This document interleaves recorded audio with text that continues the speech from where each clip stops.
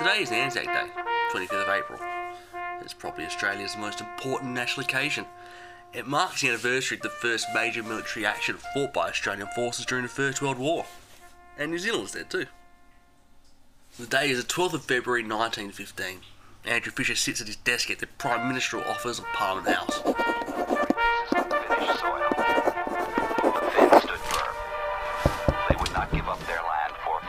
Prime Minister, a telegram from Downing Street.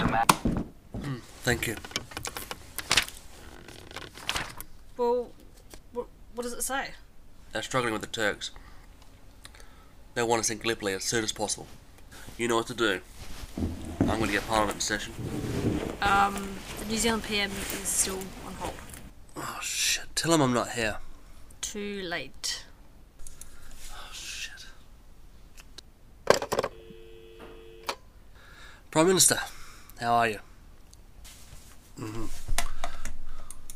Yes, no, it looks dire.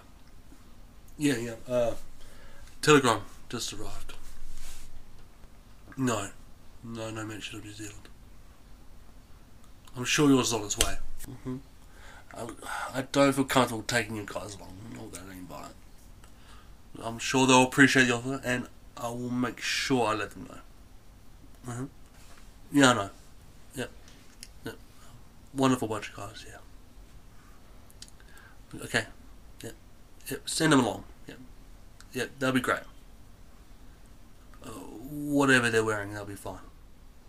Yeah, I'm sure we have some boots they can borrow. Great. Prime Minister, I really need to... Yes, they can have some guns.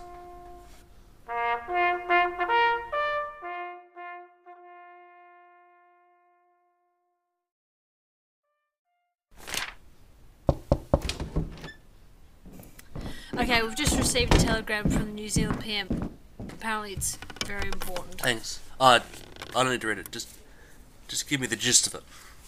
It seems he wants a team name for the Australia and New Zealand coalition. Okay, you need to choose one of the following from this list. Zealous. A to the Z. Tasman Strait Sisters. Oceanic Defenders. How's that sound? Or the South Pacific Panthers. Well, that's ridiculous. We're just using Australian and New Zealand Army Corps. Anzacs.